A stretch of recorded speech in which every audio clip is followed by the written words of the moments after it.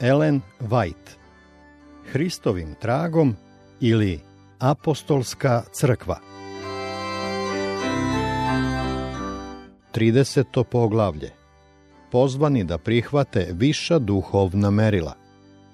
Ovo poglavlje zasnovano je na tekstu iz prve poslanice Korinćanima. U nadi da će u misli vernika iz Korinta živo urezati duboku svest o važnosti odlučnog vladanja sobom, o neophodnosti stroge umerenosti u svemu i neumorne revnosti u Hristovoj službi, Pavle u svom pismu opisuje izrazitu sličnost između hrišćanskog ratovanja i slavnih takmičenja u trčanju koja su u određenim vremenskim razmacima održavana u blizini Korinta. Od svih takmičenja održavanih među Grcima i Rimljanima, takmičenja u trčanju bila su najstarija i najcijenjenija. Njima su prisustvovali carevi, plemići i državnici. Bogati mladići iz visokog roda učestvovali su u njima i nisu žalili ni truda, ni napora da dobiju nagradu. Takmičenja su održavana prema strogim pravilima, protiv njih nije bilo žalbe. Oni koji su želeli da se njihova imena upišu u listu takmičara koji će se boriti za nagradu, morali su prvo da prođu kroz oštre pripreme. Štetno popuštanje apetitu ili bilo kakvo zadovoljavanje prohteva koji bi umanjili mentalnu ili fizičku snagu, bilo je strogo zabranjeno. Da bi mogao da gaji bilo kakvu nadu u uspeh prilikom ovih odmeravanja snage i brzine, takmičar je morao da ima snažne i gibke mišiće, a svoje živce da drži pod kontrolom. Svaki pokret morao je da bude siguran, svaki korak hitar i siguran, fizička snaga morala je da bude na vrhuncu. Kada su se trkači pojavili pred nevidljivim mnoštvom, njihova imena su bila uzvikivana, a pravila takmičenja jasno objavljena. Svi su istovremeno polazili, a napeta pažnja gledalaca nadahnjivala ih je željom da pobede. Sudije su sedele u blizini cilja da bi mogle da posmatraju trku od samog početka do kraja i da predaju nagradu pravom pobedniku. Ako bi neki takmičar stigao na cilj, koristeći se nedozvoljenim sredstvima, nagradu nije mogao dobiti. Prilikom ovih takmičenja, učesnici su se izlagali velikom riziku. Neki nikada nisu uspeli da se oporave od preteških fizičkih napora. Nije bilo ništa neobično da neki takmičar u toku trke padne, krvareći iz usta i nosa, a dešavalo se da neki padne mrtav u trenutku kada se spremao da dobije nagradu. Međutim, izlaganje mogućnosti doživotne povrede ili čak smrti nije smatrano prevelikim rizikom prema časti koja je očekivala uspešnog takmičara. Kada bi pobednik stigao na cilj, odobravanje nepreglednog mnoštva potresalo je vazduh i odjekivalo okolnim brdima i planinama. Praćen pogledima svih posmatrača, sudija bi mu pružao znake pobede, pobednički venac i palmovu grančicu koju će nositi u desnoj ruci. Pobedniku u slavu pesme su odjekivale celom zemljom. Njegovi roditelji učestvovali su u njegovoj slavi, čak je i grad u kome je živeo bio veoma cenjen, što je izgradio jednog takvog sposobnog atletičara. Pozivajući se na te trke kao na sliku hrišćanske životne borbe, Pavle naglašava pripremu neophodnu za uspeh u takmičenju. Prethodnu disciplinu, uzdržanost u ishrani, neophodnost umerenosti u svemu. Svaki pak koji se bori, od svega se uzdržava, piše on. Trkači su se čuvali svake popustljivosti koja bi mogla da oslabi njihovu fizičku snagu. Oni su surovom i stalnom disciplinom uvežbavali svoje mišiće da dobiju snagu i izdržljivost, tako da na dan takmičenja svoje sposobnosti mogu da stave na najžešću probu. Koliko je još važnije da hrišćanin, čiji su večni interesi stavljeni na kocku, stavi svoje prohteve i strasti pod kontrolu razuma i Božije volje. On nikada ne sme da dozvoli da njegova pažnja bude skrenuta na zabave, raskoš ili dokolicu. Sve njegove navike i strasti moraju biti prepuštene strogoj disciplini. Razum, prosvetljen učenjima Božije reči i vođen njegovim duhom, mora da drži uzde vlasti. Kada sve to učini, hrišćanin tek tada mora da uloži najveće napore da postigne pobedu. Prilikom takmičenja u blizini Korinta, poslednje korake trkači su činili uz ulaganje očajničkih napora da održe nesmanjenu brzinu. Tako i hrišćanin, kada počne da se približava cilju, mora da trči još revnije i odlučnije nego u vreme kada je tek započeo trku. Pavle naglašava izrazitu razliku između venca od lišća, koje će izbledeti, koje su dobijali pobednici u trkama i krune besmrtne slave, koja će biti data onima koji pobedonosno završe hrišćansku životnu trku. On ovako piše: Oni dakle da dobiju raspadljiv venac, a mi neraspadljiv. Grčki trkači nisu izbegavali nikakav napor, nikakvu disciplinu u želji da dobiju propadljivu nagradu. Mi se borimo za nagradu koja je beskrajno vrednija za krunu večnog života. Koliko pažljivije mora da bude naše nastojanje, koliko dragovoljnije naše žrtve i naša samoodricanja. U poslanici Jevrejima istaknuta je jedinstvena usmerenost namere koja treba da postane odlika hrišćanske trke za večni život. Zato dakle, i mi imamo oko sebe toliku gomilu svedoka da odbacimo svako breme i greh koji je za nas prionuo i trpljenjem da trčimo u bitku koja nam je određena, gledajući na načelnika vere i svršitelja Isusa. Jevrejima 12, 1 i 2. Zavist, zloba, zle misli, ogovaranje, lakomstvo, to su tereti kojih se hrišćanin mora osloboditi ukoliko želi da uspešno završi svoju trku prema besmrtnosti. Mi moramo odbaciti svaku naviku i svaki običaj koji navodi na greh i nanosi sramotu Hristu, bez obzira na veličinu žrtve. Blagoslovi neba ne mogu pratiti onoga koji krši načela večne pravde. Greh koji se gaji dovoljan je da obavi delo izopačenja karaktera i zavođenja bližnjih. Spasitelj je ovako rekao: Iako te tvoja ruka sablažnjava, odseci je, bolje ti je bez ruke u život ući, nego li s obe ruke ući u pakao, u oganj večni. Iako te noga tvoja sablažnjava, odseci je, bolje ti je ući u život hromu, nego li s dve noge da te bace u pakao, u oganj večni. Marko 9, 43-45. Ukoliko da bismo svoje telo spasili od smrti, treba da odsečemo ruku ili nogu, koliko hrišćanin odlučnije treba da odbaci greh koji donosi smrt duši. Takmičari u antičkim igrama, iako su se odlučili za samoodricanje i strogu disciplinu, uopšte nisu bili sigurni da će pobediti. Pavle pita: Ne znate li da oni što trču u trci svi trče, a jedan dobije dar? Koliko god se željno i ozbiljno trkači trude, nagrada je bila dodeljivana samo jednome. Samo jedna ruka mogla je da dohvati željeni venac. Neki su ulagali krajnje napore da dobiju nagradu, ali kada su pružili ruku da je dohvate, drugi, samo trenutak pre njih, već ju je odneo. Međutim, to nije slučaj u hrišćanskoj trci života. Nijedan od onih koji ispune uslove neće biti razočaran na kraju trke. Nijedan od iskrenih i istrajnih neće ostati bez nagrade. Trka nije do brzih, niti je bitka do jakih. Najslabiji među svetima kao i najjači može dobiti krunu besmrtne slave. Mogu da pobede svi koji silom božanske blagodati usklade svoj život sa Hristovom voljom. Načela izložena u Božjoj reči, koja treba da primene u svakodnevnoj životnoj stvarnosti, ljudi često proglašavaju nevažnim, sporednim pitanjem koje ne zaslužuje veliku pažnju.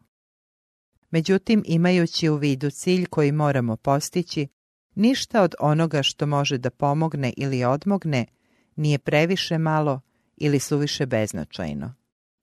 Svako delo stavlja svoju težinu na vagu koja odmerava uspeh ili neuspeh u životu.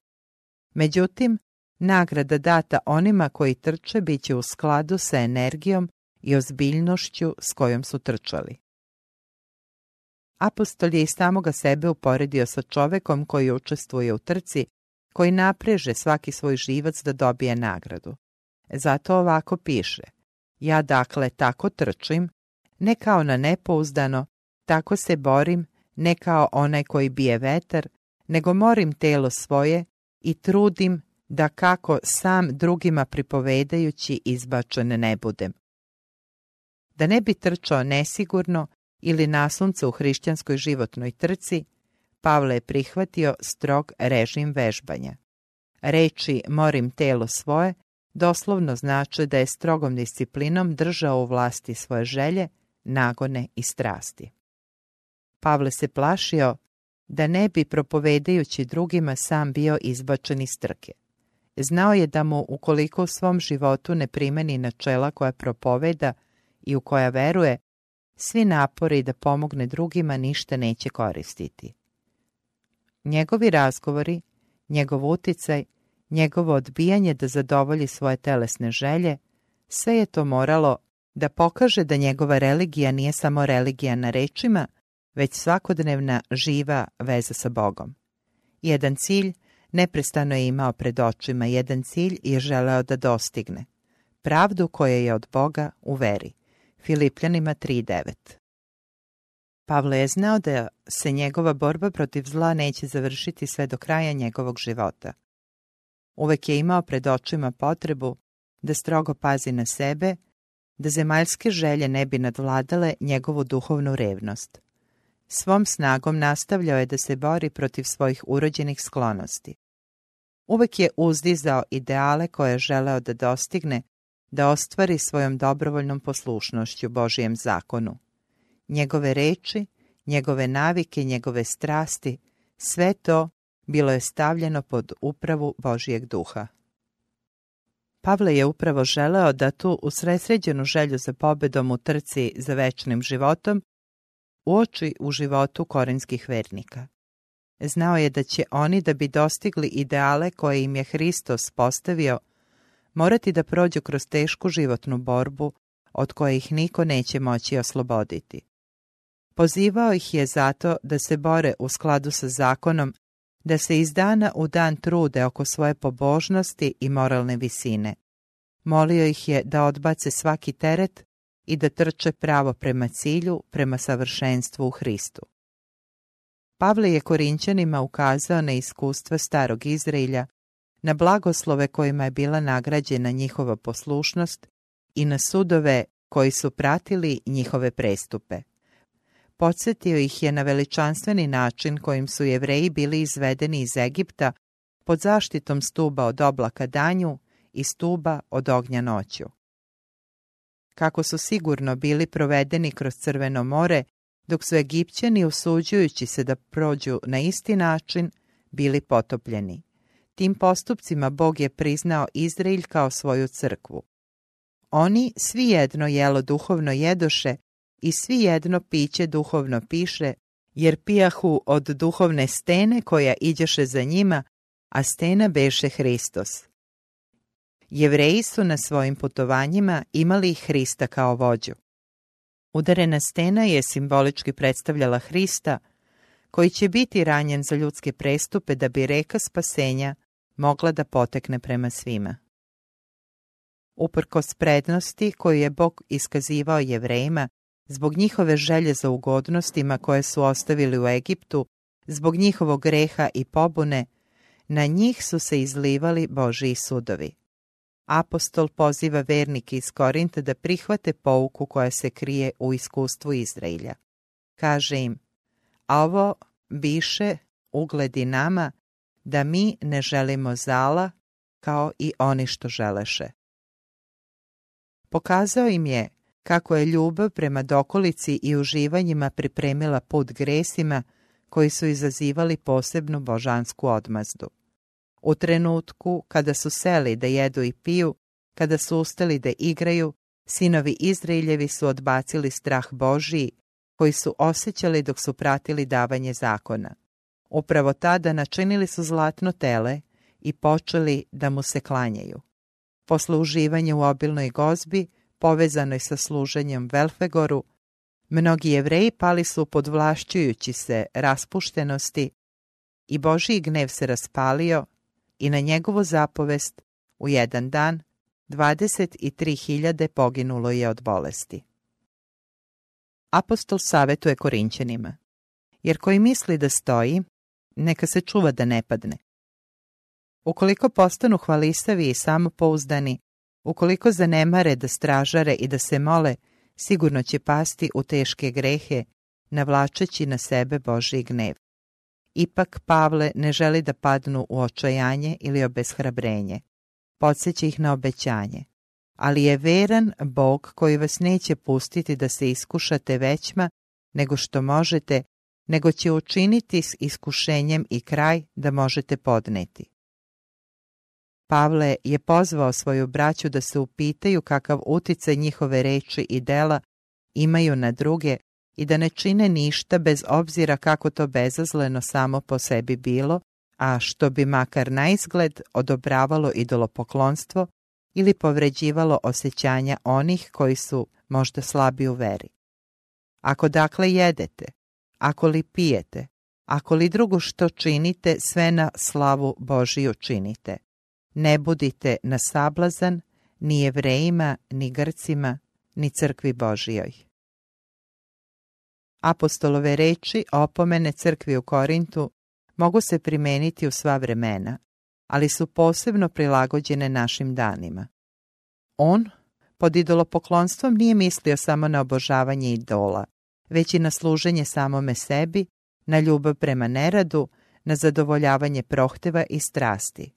Istraživanje vere u Hrista samo rečima, hvalisanje poznavanjem istine ne čini čoveka hrišćaninom. Religija koja se trudi da zadovolji samo oči, uši i ukus ili koja odobrava popuštanje sebi nije Hristova religija. Upoređujući crkvu s ljudskim telom, apostol prikladno opisuje uski i skladni odnos koji treba da postoji među svim vernicima Hristove crkve. Zato piše: jer jednim duhom mi se svi krstismo u jedno telo, bili Jevreji ili Grci ili robovi ili sami svoji, i svi se jednim duhom napojismo, jer telo nije jedan ud nego mnogi. Ako li reče noga, ja nisam ruka, nisam od tela, da li zato nije od tela? I ako reče uho, ja nisam oko, nisam od tela, da li zato nije od tela? Kad bi sve telo bilo oko, gde je čuvenje? A kad bi sve telo bilo čuvenje, gde je mirisanje? Ali Bog postavi sve ude u telo kako je koga hteo. A kad bi svi bili jedan ud, gde je telo? Sada su pak mnogi udi, a jedno telo. Ali oko ne može reći ruci ne trebaš mi, ili opet glava nogama ne trebate mi. Ako Bog složi telo i najhuđem udu dade najveću čast, da ne bude raspre u telu, nego da se udi jednako brinu jedan za drugoga. I ako strada jedan ud, s njim stradaju svi udi, a ako li se jedan ud slavi, s njim se raduju svi udi. A vi ste telo Hristovo i udi među sobom. A onda rečima, koje su od toga dana sve do danas postale izvor nadahnuća i ohrabrenja i ljudima i ženama, Pavle opisuje važnost ljubavi koju treba da gaje Hristovi sledbenici. Ako jezike čovečije i anđeoske govorim, a ljubavi nemam, onda sam kao zvono koje zvoni ili praporac koji zveči. I ako imam proroštvo i znam sve tajne i sva znanja, i ako imam svu veru da i gore premeštam, a ljubavi nemam, ništa sam. I ako razdam sve imanje svoje, i ako predam telo svoje da se sažeže, a ljubavi nemam, ništa mi ne pomaže. Bez obzira kako visokim rečima izražavali svoju veru, onaj čije srce nije puno ljubavi prema Bogu i prema bližnjima, nije istinski Hristov sledbenik. Iako će možda imati veliku veru i dobiti moć da čini čuda, ako nema ljubavi, njegova vera ostaće bezvredna. Takav može pokazivati posebnu velikodušnost, može iz neke druge pobude osim istinske ljubavi razdati sve svoje imanje da nahrani siromašne, ali time se ipak neće preporučiti Bogu, niti steći njegovu naklonost. U svojoj revnosti može čak umreti smrću mučenika, ali ako to nije učinio iz ljubavi, Bog će ga smatrati samo zavedenim zanesenjakom ili ambicioznim licemerom. Ljubav dugo trpi, milokrvna je, ljubav ne zavidi, ljubav se ne veliča, ne nadima se. Najčistija radost izranja iz najdublje poniznosti. Najsnažniji i najplemenitiji karakteri izgrađeni su na temeljima strpljenja, ljubavi i pokornosti Božjoj volji. Ljubav ne čini što ne valja, ne traži svoje, ne srdi se, ne misli o zlu. Ljubav slična Hristovoj gradi najpovoljniju konstrukciju oko pobuda i dela bližnjih. Ona nepotrebno ne obelodanjuje njihove greške. Ona željno ne sluša nepovoljne izveštaje, već se umjesto toga trudi da zadrži u sećanju dobre osobine drugih. Ljubav se ne raduje nepravdi, a raduje se istini. Sve snosi, sve veruje, svemu se nada, sve trpi. Takva ljubav nikad ne prestaje. Ona nikada ne gubi svoju vrednost. Ona je nebeska osobina. Kao dragoceno blago, ona će zajedno sa svojim nosiocem proći kroz vrata Božijeg grada. A sada ostaje vera, nada i ljubav, ovo troje, ali je ljubav najveća među njima. Kada je među vernicima iz Korinta zapaženo opadanje moralnih merila, bilo je i takvih koji su odbacili i neke od temeljnih odlika svoje vere. Neki su otišli tako daleko da su se odrekli čak i nauke o vaskrsenju. Pavle se suočio sa ovom pogrešnom naukom, vrlo jasnim svedočanstvom o neoborivim dokazima Hristovog vaskrsenja.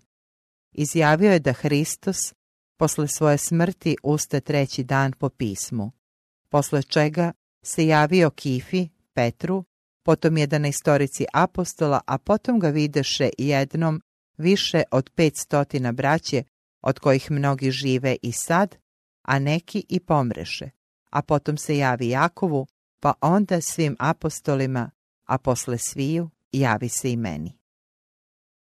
Uverljivo, snažno, apostol objavljuje veliku istinu o vaskrsenju. I ako nema vaskrsenja mrtvih, to ni Hristos ne usta. Ako Hristos ne usta, uzalud dakle propovedanje naše, a uzalud i vera vaša. A nalazimo se i lažni svedoci Božiji što svedočimo na Boga da vaskrse Hrista, kojega ne vaskrse kada mrtvi ne ustaju. Jer ako mrtvi ne ustaju, ni Hristos ne usta.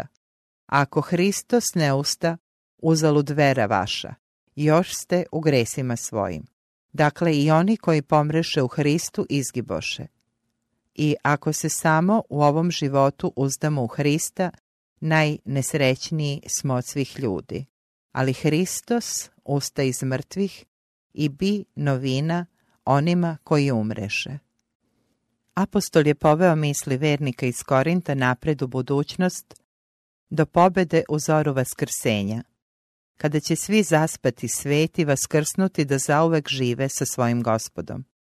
On izjavljuje: evo vam kazujem tajnu, jer svi nećemo pomreti, a svi ćemo se pretvoriti ujedanput u trenuću oka, u poslednjoj trubi, jer će zatrubiti i mrtvi će ustati neraspadljivi, i mi ćemo se pretvoriti, jer ovo raspadljivo treba da se obuče u neraspadljivost i ovo smrtno da se obuče u besmrtnost.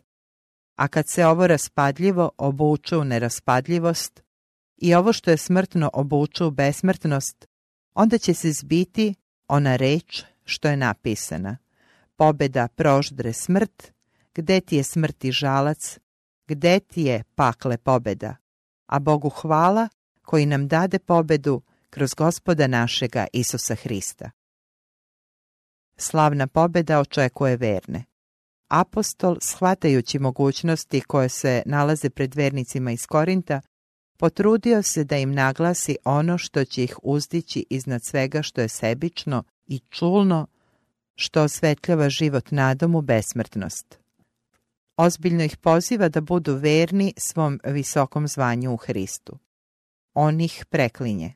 Zato, braćo moja ljubazna, budite tvrdi, ne dajte se pomaknuti i napredujte jednako u delu Gospodnjem, znajući da trud vaš nije uzalud pred Gospodom. Apostol se tako na najodlučniji i najuverljiviji način trudi da ispravi lažne i opasne ideje i običaje koji su se namnožili u Korinskoj crkvi. On govori jednostavno, ali s ljubavlju prema njihovim dušama. U njegovim opomenama i ukorima kao da ih obasjava svetlo sa neba, koja otkriva sakrivene grehe koji prljaju njihov život. Kako će ih primiti? Pavla je obuzelo strahovanje kada je pismo bilo poslano da ono što im je napisano ne pravi preduboku ranu onima kojima je želeo da posluži na blagoslov.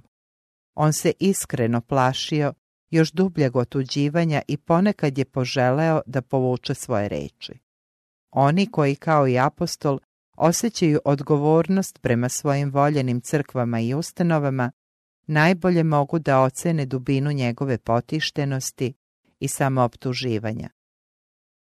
Božje sluge koje nose odgovornosti u njegovom delu u ovo vreme delimično su stekle isto iskustvo koje je u radu, sukobima i strahovanjima stekao ovaj veliki apostol. Opterećen podelama u crkvi, suočavajući se sa nezahvalnošću i izdajama od nekih, koje je s naklonošću gledao i ukazivao im podršku, shvatajući opasnost u kojoj se nalaze crkve, u kojima je gajeno bezakonje, nateran da objavi otvoreno oštro svedočanstvo kojim je ukorio greh, bio je istovremeno opterećen strahom da je prema vernicima prestrogo postupao. Drhteći, zabrinuto je očekivao neku vest o tome kako je bila primljena njegova poruka.